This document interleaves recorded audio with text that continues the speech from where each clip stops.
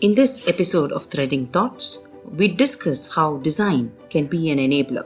Design for manufacturability is the general engineering practice of designing products in such a way that they're easy to manufacture. The concept exists in almost all engineering disciplines, but the implementation differs widely depending on the manufacturing technology. While DFA is a method of design of the product for ease of assembly, DFM is a method of design for ease of manufacturing of the collection of parts that will form the product after assembly. Designers of manufacturing systems have also obliged to satisfy essential safety and health requirements. Anup Jagdish Gehani is an experienced business owner with a demonstrated history of working in the mechanical or industrial engineering industry. Skilled in product lifecycle management, computer-aided design, failure mode and effects analysis, manufacturing and product development. He is a strong entrepreneurship professional. With a deep connect to engineering and manufacturing processes, he possesses an exceptional capability in product and process design. A trained engineer by education and polished with interactions with Germans and Italians, he has delivered castings, fabrications and designs to them and has been received well. Hey Anup, thank you so much for joining us for Threading Thoughts today. I'm so glad you were able to come and join us today. Welcome. Thank you for inviting me. You're most welcome. So can you give a few instances of how a good design can be an enabler? Lot of time, what I see, people, which is the richest place in the world. So answer for that by someone very famous whose name I'm forgetting. It's called Graveyard. Graveyard is the richest place in the world. So it sounds very strange that how are we saying Graveyard is the richest place in the world? So what you see in world is the executed ideas. But there are billions and millions of ideas which were having lots of potential and they were not used and now they are dead with those people who died. So end of the day, it is the execution that matters. Else, if you believe me, for 1% of idea which is being implied in the world, 99% are yet to be explored. So those 99% of ideas needs to be executed very well in a defined manner. So every Tom, Dick and Harry can come up with an idea, or he can always complain कि government ने ये नहीं किया. He could always complain कि bridge ऐसा होना चाहिए. But once you actually start studying, I believe that a very good designer can be a very good enabler is what your question is, because he is the one who can take idea of himself or in most of the cases of somebody else, like a boss of a company, or he can be a senior in a company, or he could have seen a problem which is occurring which can be solved by simple tricks. So I believe designer is one of the enabler or a connecting element between the idea and the execution. So I believe designer is actually one of the most important enabler in present times. Beautifully said. And as you said, there are a very good bridge. The idea and the actual, implementation requires a lot of thought process, which sometimes does not happen at the time of ideation. It can happen much later. And I think that's something we need to be very cognizant about. So how does a well-designed, say, training room for industries, right, improve safety? Where is the design and safety element in this? And how can this be applied across multiple industries, not just a particular industry? What are some of the points we need to remember? So we did a lot of product design.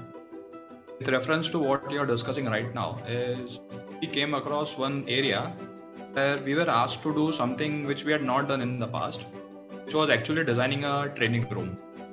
Now, I always believe somebody who's into industry for so many years is also responsible for training the next generation. I don't believe it only lies with the faculties. Unfortunately, we have made two different categories. Faculties is something who's out of industry, and then there is somebody in industry who does not do the training aspect. This is a flawed concept. I always believe that you should swap faculties and industrialists every year. उनको बोलो college में सिखाए 1 साल और 1 साल factory जाए. So the level of education will be very high. Now, coming back to the content of the question, which is what are the key points that needs to be taken care while designing a training room? The first and foremost is who is gonna be trained in that. So if I give the case of a tire industry for which we were working, so the target audience or the guys who are trained are sometimes 10th pass, 12th pass. They are not graduate enough. They are not diploma holders. ITI if done is good. Else, we want somebody who is just 10th or 12th pass who could read basic instruction. Now, when you bring them in a scenario which is dangerous with the essence that the machineries are very big, they run at relatively higher speed. Those machines cannot be designed with completely closed, safe working manner because then the processing will not be possible. So how do we make them aware of the dangers and challenges which is faced by them? I do not believe that alone a theory or alone a video session is good enough. So with this particular client, what we planned was to actually make the entire machinery in a scaled manner and in a safer manner, and have a very large training room where we would install this. To give you just an idea, across 20 machines, let's just take one machine. Now this machine in this tire industry is called as a bale cutter. Bale cutter. So just for the non-technical ones around me, what is a bale cutter? Bale cutter is nothing but a table in which there is a giant blade which cuts thick stacks of rubber. Okay. Now Wow. you could just imagine when you have a blade and when you have giant coming in, you have a lot of potential for errors. Absolutely. So what we planned and what we designed here was, we intend to make a model of the same machine, and we would replace the blade with a rubber strip. So instead of the metal, we'll replace it with a rubber strip. There we have very heavy motors. Here we would deploy a motor which is so weak that you could actually stop the motor by putting your hand in it. Okay, so these kind of redundancy can be taken care, and actually you can demonstrate कि भाई हाथ डालोगे तो क्या होगा, cut जाएगा. But you need to install the logic that this is dangerous and how it happens. So this is the methodology we would apply for all the machines for operations. You would have a scale model or actual model if possible, have it in training room and upgrade and modify them for redundancy. So in case anything you don't want an accident while training. That is the worst kind of thing that would happen. So there we want the trainer to have some comfort zone.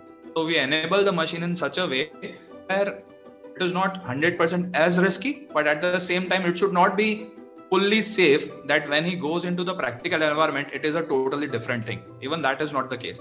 So let's make it 50% safe or 60% safer than the actual environment, and then let's progress him to more riskier machines is what I see. And that's nice because he actually sees how the machine is. It's not like, you see these dummy machines where you have no idea of the scale of the machine itself. So that's nice. But how do you think that this can be done across industries? So, lot of industries, basically big industries with good amount of turnover, have generally allocated amount of resources with them for training activities. Now, it is just an approach that we do. We go somewhere, we see somebody's training room, and we just try to replicate it. Moreover, the concept of training room over here is having a grand room with a good AC hall, a chair, and a projector. That should pretty much take care of the training room. This is not how it works in a technical scenario. People make and set up an ITI within the industry, but at the end of the day, if safety is somebody's responsibility, then somebody needs to take care of it. So I always believe having a controlled version of your factory in a training room is the best way to train somebody before pushing them into something which is more challenging. And this is something you recommend for every industry, right? I mean, this is very critical. Some case it may be a concern of safety, so there it is very critical. Some cases, let's say you are just mixing two chemicals, so even mixing maybe 1 kg of dangerous chemicals, let him mix 1 gram of chemical. What more he could do flawed? So it is just an approach, which I call as a scale down approach. You take the risk in an incremental manner. You make him aware the possibilities of the error and the causes and the actions that would follow. so he would understand in the greater manner. Training room is also must across because there are many new concepts which in India we are still failing to adopt. Like there is something called as LOTO, LOTO. Okay. LOTO is something called as lockout tagout. It is a full form of abbreviation of lockout tagout. So L is lock out tagout. So what does LOTO do? Have you come across a scenario where you are servicing a motor or you're servicing a machinery, and that machinery's main switch can be somewhere else in an electrical room? Even in your house, if you want to switch off the MCB of your room, okay, and there is an electrician who's working in that room. Let's say your partner, your husband, father, or somebody comes home, he finds why the fan is not working. He may directly go ahead and switch on the MCB without understanding that somebody else is working somewhere. This is a very common scenario which occurs across industry, because this occurs very frequently even when shift changes. Imagine there is a maintenance going on and shift changes, and somebody sees कि यार ये light क्यों नहीं जल रही, जाके MCB चालू कर दो. And then the poor guy gets a shock of the life because somebody did not know that he was working there. Correct. So a correct way was to have actually a person standing at the MCB point who tells everybody not to do it. But then how many number of resources can we deploy in a factory which is maybe in kilometers long? So there are pretty good safety devices called a group of devices. They lock many things. Even your MCB can be locked with a conventional padlock. So you've got a device which you could mount on the MCB. You could lock it, and then you write a sticker, write a note. I have switched this off because a maintenance work is going on in this so and so machinery, and we'll switch it back on at this time.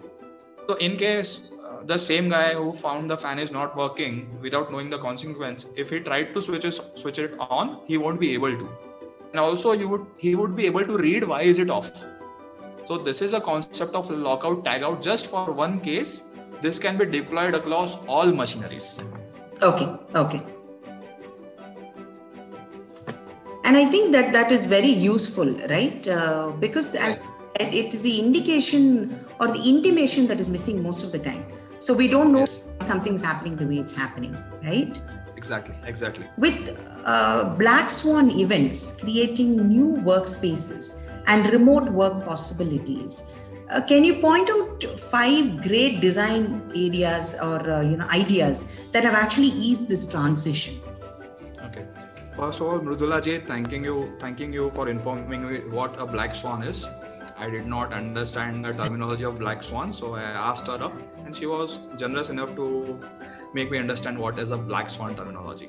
So many of you who are like me, Black Swan is what I understood, that instances like Corona who play a major disruption in day-to-day activities, and those kind of activities are challenges, and some people find opportunities in them. So that is what is all about Black Swan. A critical challenge which was unplanned for. That's it. So now coming to the context of the question, Black Swan events has done few things which I feel are very good. There are pros and cons of both the sides, but keeping the cons away as of now, we'll just focus on the pros of the activities. The pros, I feel that individual character is being built in a better manner. What has happened that in a group of people, 3 people would be working in a design office or 10 people would be working in a design office. But what about their individual strength as alone? Okay, you would always ask your colleague, yaar ye karke de de, wo karke de de, and end of the day, work gets done, but individual strength does not grow. What Black Swan has done that was the team has moved over to their personal location, even though still they would ask for assistance if needed. But I feel that individual strength is now more responsible because everybody seems to be accountable over a group meeting. Everybody gets enough time. So that is the advantage of Black Swan. The second advantage of Black Swan in a larger team would be that a CEO or a manager could directly correlate or directly meet, or directly interact with a large number of people, allocate good amount of screen time to everybody. So everybody is heard, and I have always seen good ideas, the guy with good ideas sometimes speaks less. Okay. So let's break this myth and speak up. If you speak up, you can be let's say 80% wrong. I always believe you can be 80% wrong. What about that 20%? Why should we let it go? Okay. So this is the first takeaway I take from Black Swan, that people are opening up. Those who want to develop their strength, it is one of the best time you can do it. Second advantage of this Black Swan technology is that people are upgraded more with structure related to IT. पहले internet की quality का किसी को पड़ी नहीं थी. Nobody was caring about good cameras, nobody was caring about mics. Like me, I did not care about camera, I did not care about mic. But now I know I cannot communicate with whistling all over around and having a lot of echo noise, which still is there in my room, but I'm trying to upgrade it. So what happens in this technology, that you become in line with the global players. You become in line with the global players. This takes us to the third, which is the most important point. You become a global entity now. Because once you work remotely, say in the same city, you may be in the same city as I am, but because of Corona, we have to communicate over online. So all of a sudden, distance becomes infinity. So you go in US and I can speak with you. So then I am okay with exploring all the avenues across the world, because earlier I was just aimed for one city. But with this online media, the world is my city. That is how I look at it. The fourth point that we can make is very social. It doesn't care where the person is. It doesn't matter which car he comes in. It doesn't matter which class he belongs to. This is very neutralizing as an aspect. So earlier, if I would go into somebody's office which is very big, very posh, and maybe it would influence my ability to speak what I want to. While if I go to somewhere else, that would affect my decisions differently. But now this is a neutralizer. It doesn't matter where you're sitting. You might be in balcony, I may be in a terrace. It doesn't matter. So all those immaterial things in the thought process are being removed from the scenario entirely. This is the social aspect of it, what I'm trying to see. Fifth, people have started thinking before they speak. Very important in design also. So because you're recording my call, either I will speak or I will not speak. So they are opening up and they are becoming more confident. It is similar to the point number 2, but this I will treat it as a separate point, that we have started thinking before we speak, and I feel it is very good in our design perspective also. And this is lovely, beautifully put, because you're absolutely right. This is a leveler, a great leveler, and it has actually made everybody on the same platform now. And as you say, when you walk into a space, there are a lot of things that affect the way you think, the way you present yourself, or even the way you're talking to. So all that now is hardly available. We are anywhere, you're in a different place, I'm in a different place, and we're still able to communicate. What about design aspects? So for example, when you work from home, getting a quiet space is very difficult. So I'm sure as a designer, you've seen so many new concepts come in where they're able to create their own space, or a cutoff, some place where it is personal. At the same time, it's also a professional space of work. Have there been quite a few of those as well? Given a sense, all design categories throughout the globe have some key elements which are similar. Every design element has an element of creativity. You need to be creative enough. So the beauty of the creative element or problem solving element is that your brain is your office. Your brain is your office. So most of the ideas that have clicked me for designing something is while driving through home or while driving to office. This is generally where those ideas have clicked. Materializing those ideas, I need my computer, I need my desktop, I need my team to materialize and evaluate the logical end to that idea. So this is the part where I see there is no change. So if I work from home, if I work from office, the creative part does not suffer any more or any less. It is more or less same. It is just getting a discipline that you don't end up watching TV the entire day on a sofa. That's it, nothing more than that. So it is just about discipline end of the day at the home. Discipline also means that you get adequately quiet space if required. But even for me, I will just speak for myself. I don't see a major difference between working from home and an office. For me, it is both same, the creative side of the story. But if you come out to the tools that I've acquired over the years, the physical tools, like I need good desk workstation, I have got 3D printers in my office. Sometimes face-to-face communication, there is no replacement of a face-to-face communications. Most of the phone calls in a critical situation may end up worse. If the same communication are done face-to-face, the end results are more beautiful, is what I always felt of. So definitely when the execution side of story comes in the design or the prototyping stage of stories, physical office, physical meetings, I still consider them to be must. When you are doing ideation or creation or problem solving, it can be done at home, at work, at car, wherever you feel. Absolutely. And as far as the manufacturing sector is concerned, has there been any major design changes because of Corona, and is that something that has majorly changed, or have you, like for example, even safety measures, number of people in a training room, all those would have changed over a period of time? Have they really affected the way these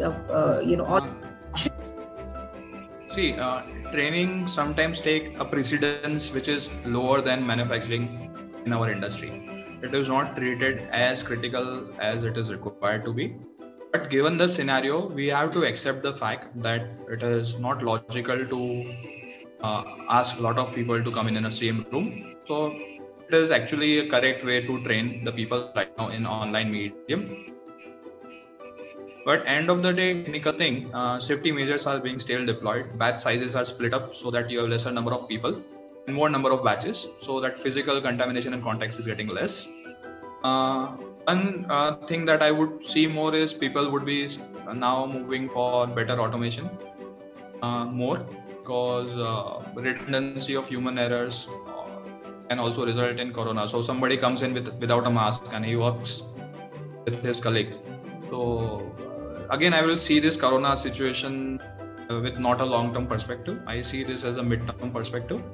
I see it ending up maybe next year and easing out very well. So it would not be a drastic game changer as per se to the processes, but definitely I would treat as an eye-opener. So people are more aware for the future things which may happen of this suddenity that has happened. Yeah, Corona is not a standalone event. I think it has made us realize these kind of events in different forms can happen. So we just need a little better prepared. And, how has VR been a game changer for engineering and manufacturing designers? So basically with VR, we also use something called as AR, which you are aware of, augmented reality. So the first stage was AR, which is being deployed by a lot of software companies. So the design software that we use also uses AR. To be speaking the truth, I have not used AR and VR in a greater extent. I plan to use, but end of the day, unless setup exists at both ends, the sender ends and the receiver ends, it would be more enabler. The first project that we were working right now, in which I'm planning to use VR, this is a project where we are setting up a plant for a construction equipment manufacturer. And what we are planning to do is, so I have planned a lot of workstation, lot of benches, and how the process will flow. So right now in 3D CAD software, I have everything. But what if I could just wear the VR glasses and walk into the factory and visualize it? So I always believe that AR, VR, drawings, CAD, end of the day, they are a communication tool. They are enabler of sharing your thoughts with somebody else.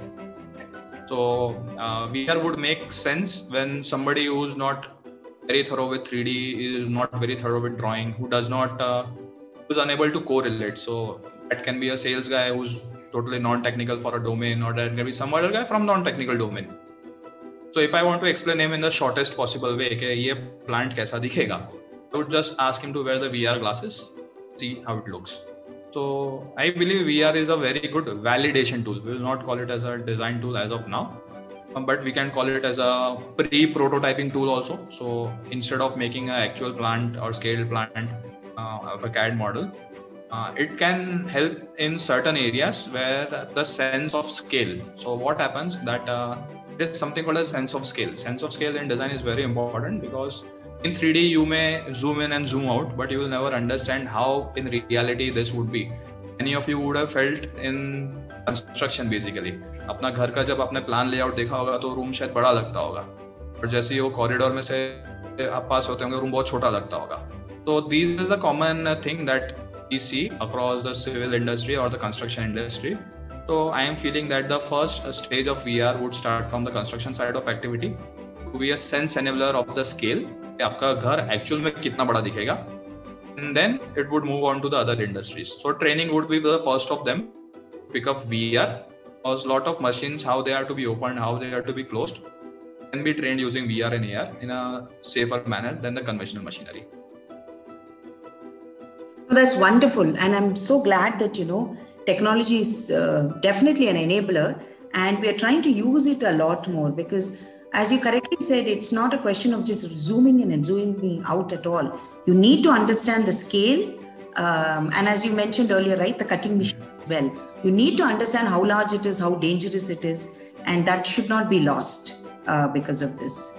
So, but anyway, thank you so much, Anup, for giving us the time. It was a very, very informative talk, and we are hoping to see a lot more VR being used as well. We are quite excited for technology coming in, and thank you so much for taking time off and spending it with us as well. Okay, thank you, Nurja ji. Thank you for inviting me to this session. It was really a very well thought of questions that were answered, and I will be always available for any queries which your viewers might have to the best of my abilities. Thank you. Thank you so much. Really appreciate it.